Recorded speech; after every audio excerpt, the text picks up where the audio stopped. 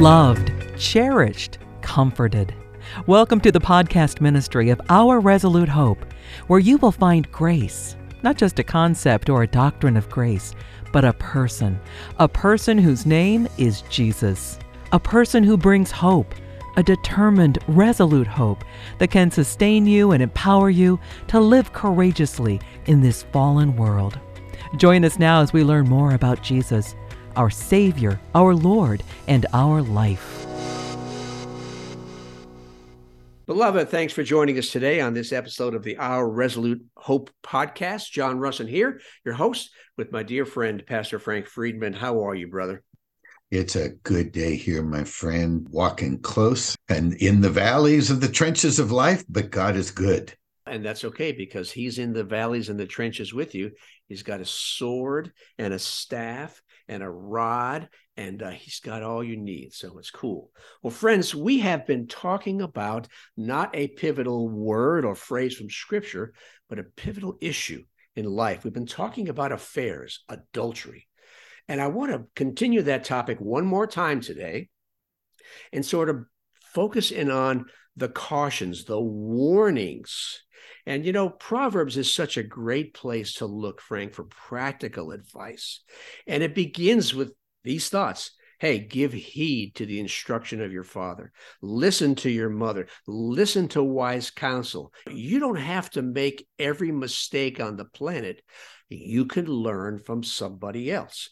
And so what I want to do today, Frank, is spend some time looking at a few Proverbs, what they have to say, how they caution us to keep our minds focused on our Father. Because, my friend, as you know, there are consequences if we don't. And when it comes to affairs and adultery and divorce and destroying families and destroying marriages, the consequences can be really painful and lifelong.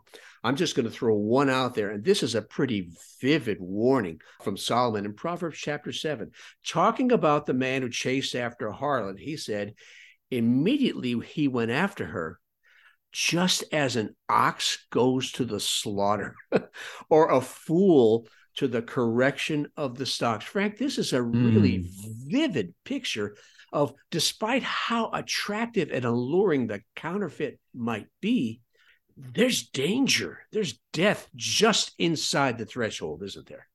Oh, yeah, John, I'm really glad that you put out the idea of coming back and dealing with this issue one more time. In all those years of counseling, I never met the person who said, I knew I was going to commit adultery before I got married. I knew this was going to happen to me. They all have that same thought. I never would have dreamed this would happen. We are all very weak, frail human beings apart from God.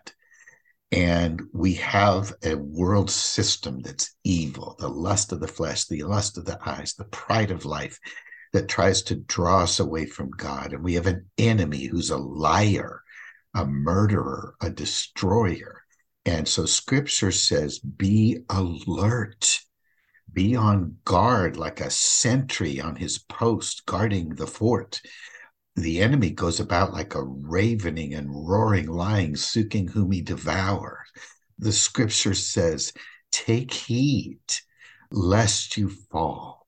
This is a great danger for all of us. And the enemy doesn't come to us, John, saying, hey, I'm going to destroy you. That would make us pretty aware.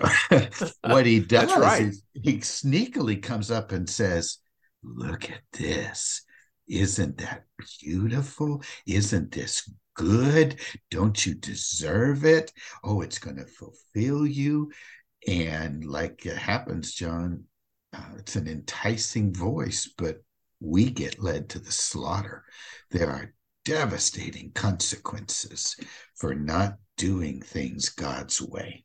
That's right. And you've talked about how enticing these counterfeits can be. I want to go back to one of the Proverbs that we mentioned briefly last time. Proverbs 4 says, do not enter the path of the wicked and do not walk in the way of evil.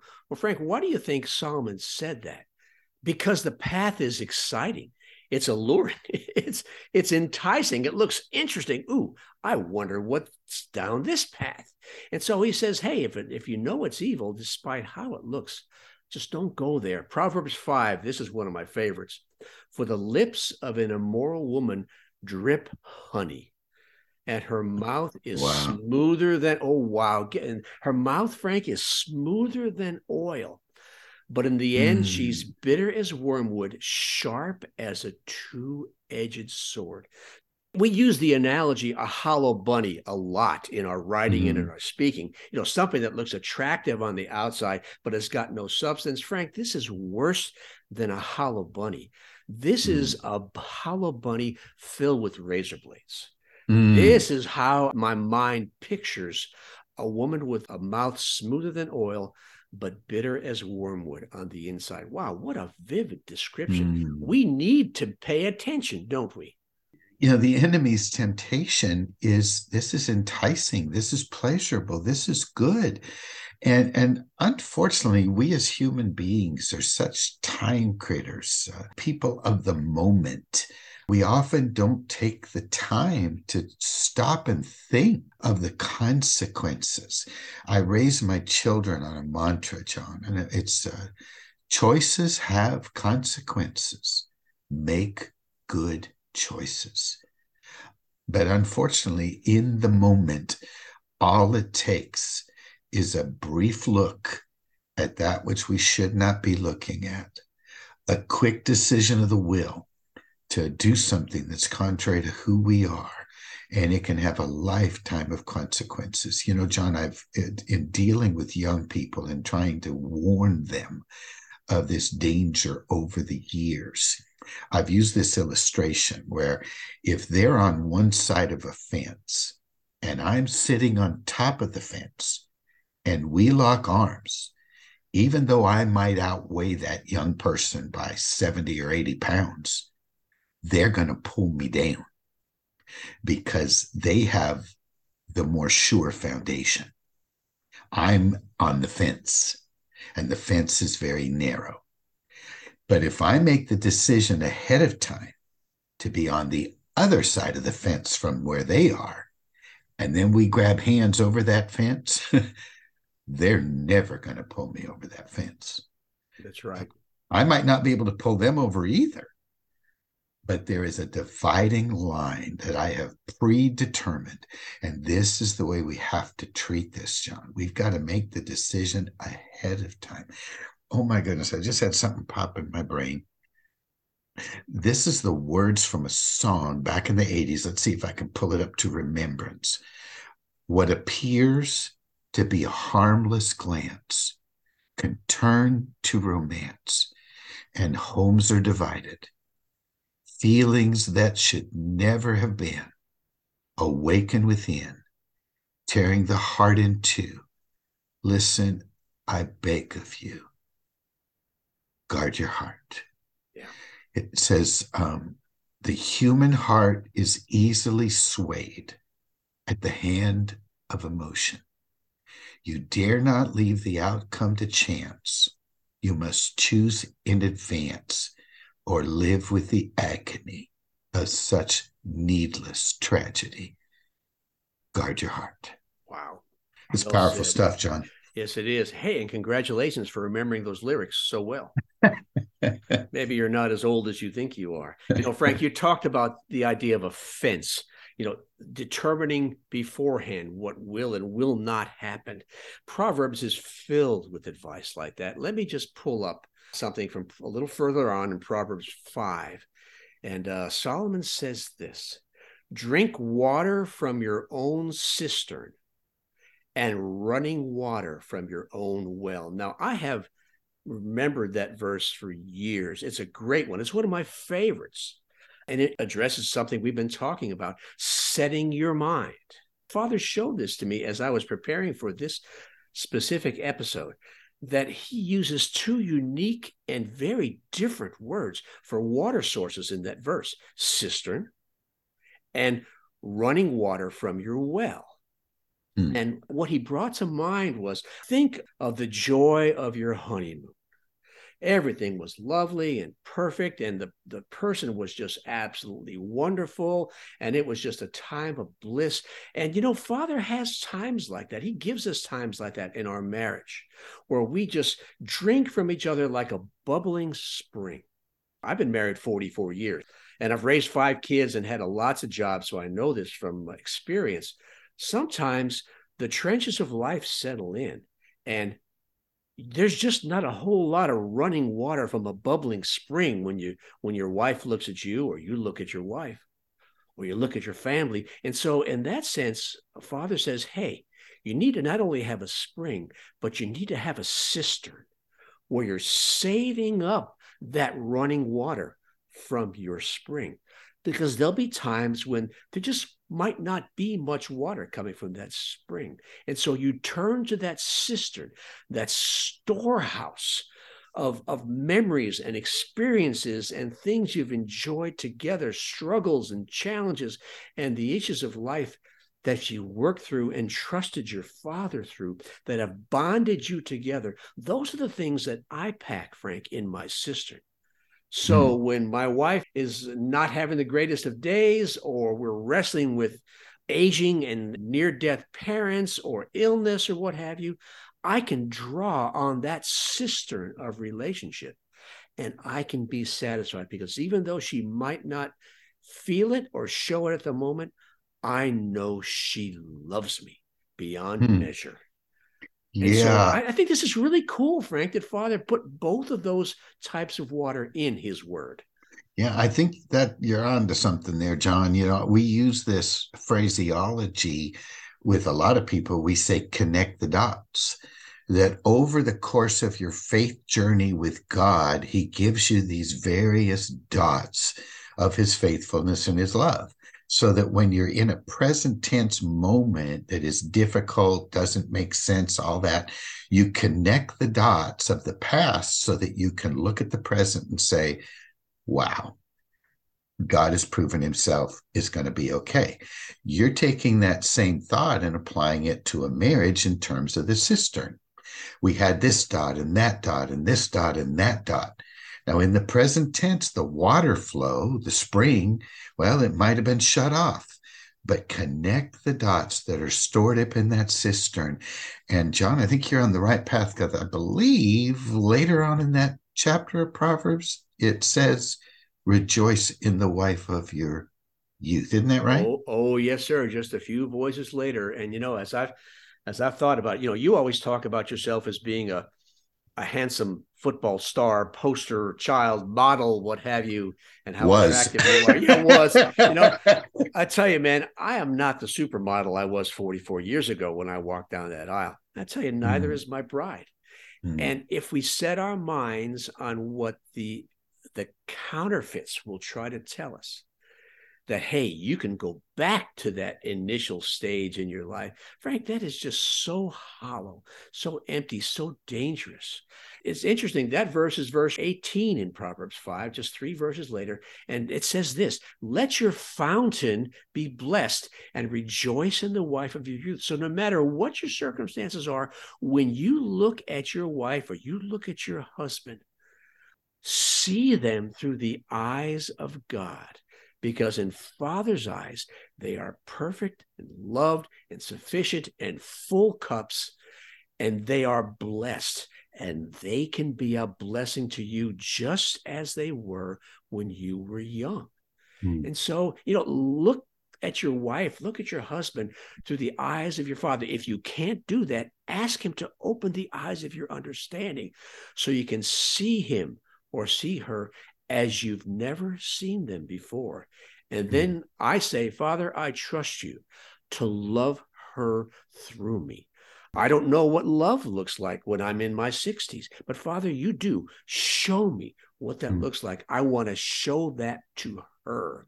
And I know she wants to receive it and then show that same love back to me. So the dynamic doesn't change, Frank. The circumstances might change, but the dynamic of drawing our life from God and then sharing that life with each other never changes, does it? No. And then you've got that track record of the faithfulness of God in the past, where you connect those dots and you say, Look at this. For 40 years, we have been a team. We fought through this. We fought through that. Love was extended. Wow. Look at who we are today because of where we've been. That's a historical present, like when Paul said, I am the chief of sinners. He wasn't present tense, but he was past tense, and that past influenced how he viewed the present. And that's kind of what we're saying here. We've built this life, and that life by faith in God will continue. And John, it comes back to what you said earlier, the setting of the mind. In the book of Lamentations, there's this amazing account where Jerusalem had been burned to the ground, and Jeremiah was sitting in the rubble, and he was pouring out his lament. Oh, Father, this is so horrible. This is so horrible. Remembering my affliction all day long. And therefore I have no hope and no peace. Well, of course, where was your mind? And then all of a sudden he said, but this one thing I do, I remind myself of the faithfulness of God. He connects the dots of God's faithfulness to Israel over all those many years. And then he says these words, great is thy faithfulness, O God. Every morning your mercies are new. And John, the amazing thing to me, his circumstances didn't change. Jeremiah changed. Yeah, his mindset changed. Oh, yeah. And he recognized who God is and put his faith in him and took his first step out of the rubble. And it's the same thing you're saying with this spouse of ours. We remember who they were. We remember who they've been to us and who we were to them. And with that foundation, 1-2 punch, the life of God in me and the team we've been over the years, we take that first step out of that valley and back into the banquet table that awaits us out of the valley. Amen. Yes, sir. Frank, I have one more thought I want us to kick around today. And this is a little more foundational to everything we've talked about. I want to go to Ephesians 5.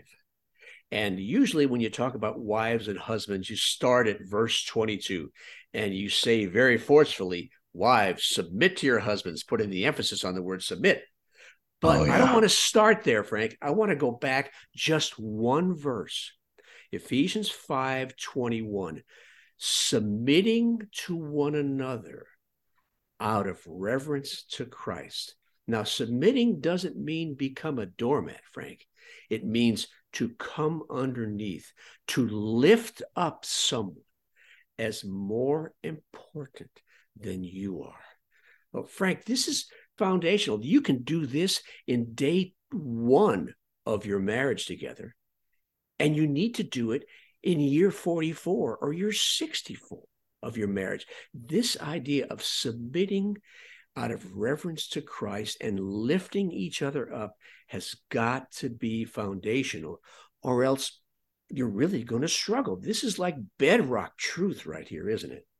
Oh, John, like you said, everybody loves that. Well, the men love Ephesians 5:22.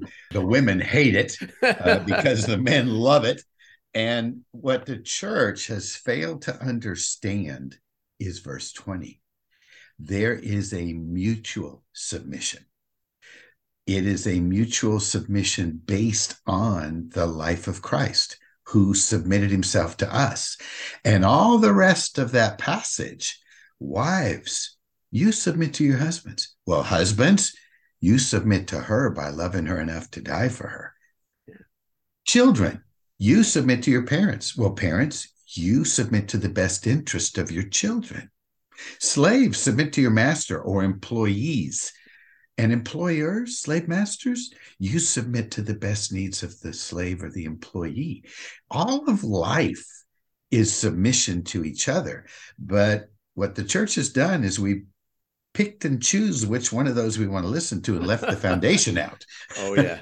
And you can't lift one verse out of context and just plaster it. This is a package. It's the same mindset. It's sacrifice. Frankie, you and I over our podcast episodes have sort of defined love. The definition I think we sort of settled on is doing the most constructive and redemptive and honoring thing for someone. Well, this is exactly what we're talking about, isn't it? Mm-hmm. Looking at my wife, looking at my husband, and saying, what can I do that's the most honoring and redeeming and restoring and constructive thing for my spouse? And that's the mindset. And of course, the only way you know that is by saying, Father, how shall I love her today? What does love look like to him today? And I trust you to show that through me to my spouse. So this is what we're talking about, isn't it? It's so pivotal, so foundational. Well, John, it's interesting. I had this long conversation with someone yesterday. They were presenting to me so much varied knowledge that they had, but in their life, they weren't manifesting according to their knowledge. And I said to them, there's just too many trees.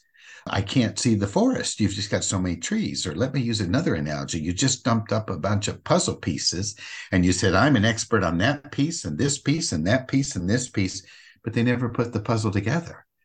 And I had to remind them, there's a charge in the Corinthian letters that, boy, it ought to be stamped on the forehead of every believer. Never lose the simplicity of Christ. And I think sometimes we get all caught up in the doctrines and the theology. One of the things that Jesus said that's so profound, he did not come to be served. He came to serve. John, if we would just implement that, I'm here to serve you, my bride. And my bride said, well, I'm here to serve you. Well, I'm going to serve you first. Well, and we just outserved each other with no hook. I'm going to serve only until you serve. If you don't serve, I'll stop serving. This is agape love that does that unconditionally. John, we would not only turn our marriages upside down, we'd turn the churches upside down, we'd turn the world upside down, because God himself said they'll know we're his disciples by the love. It sounds so easy, but my friend, this can feel like the hardest thing for us, especially when in a marriage we have been following different paths and we've not made a habit of choosing to lift one another up. So it's going to seem awkward. It's going to seem difficult. It's going to seem like it's never going to work. In fact, the enemy will make sure you hear words like this.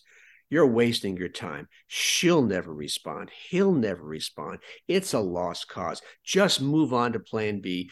Look for somebody else. You know you can find somebody better. Frank, this is hard work, isn't it? And I'm going to let you close off with that.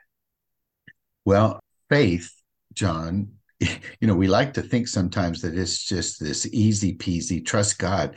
The Apostle Paul said, fight the good fight of faith. But the Greek language there is so inspirational. Fight the good fight. Boy, it sounds like a rallying cry. Let's go, let's charge. But in the Greek, it's actually agonize in the good agony of faith. It's hard amidst the trenches of life where people frustrate you, hurt you, betray you, deceive you, don't treat you the same way you treat them. It's hard in a world where we see all of that and we don't see God. But without faith, it's impossible to please God. It's an agony to trust the God we cannot see over against what we do see. But here's the key. We have the promise of God. My God shall supply all your needs, not all our desires. Very important to clarify. Not all our wants, but our needs. With that as our solid hope or confidence, Philippians 2, Paul wrote these words. If there's any encouragement in Christ, if there's any consolation of love, if there's any fellowship of the Spirit, if there's any affection and compassion, and every one of those, John, is if and there is. We could translate it since. Since there's the Holy Spirit, since we have encouragement, since we have fellowship with him, since we have love, affection, and compassion, therefore, maintain the same love. Be united in spirit and intent on one purpose. Do nothing from selfishness or empty conceit, but with humility of mind regard one another as more important than yourselves. Do not look out merely for your own interests, so it's okay to look for your interests, but also the interests of others. Have this mindset that Christ had. He knew who he was. He was by nature God, but he humbled himself and became a servant, laying down his life for others. John, this is our confidence. 1 John 3:16. He laid down his life for us. This is our confidence. He will meet our needs. Now we lay down our lives for the brethren. If we would, the problem is, you know what I see? We look at each other and say, you go first. Oh, yeah. Yeah, because I'm not going to be stuck doing this and you're not going to do it and I'm going to look like a fool. And so, yeah, I understand. But, we love God because he first loved us. He took a risk, Frank, because he just loved people who have a hard time loving him back. But he loved first. He was vulnerable. And he was vulnerable, Frank, to the point of death. When we struggle in our relationship, oftentimes we'll say, well, I've had enough. I'm done. I can't take this anymore. Well, Christ's life in us is able to go beyond that threshold. As you said, even to the point of death. Well, you know something, John? When you said love is a risk, I thought in my brain of our old friend Juan Carlos Ortiz. Do you remember when he said to us, he's like a trapeze? And we're like, oh yes. What? And he goes, a trapeze. And we're like, what? And finally we understood what he was saying. The trapeze artists, he said they do all these wonderful flips and all this kind of thing high above the ground. How can they do that? Because there's a safety net below them that allows them to attempt great things, because even when they fail, even when it doesn't go right, the net is going to catch them and they'll be able to try again. Loving people is a risk. It is, John. They could hurt us. If we don't realize that, we'll never take the risk. Jesus is our safety net. He will catch us, even when we get hurt, even when we get betrayed and deceived. The safety net of his love will catch us, and that allows us to take the risk. That's right.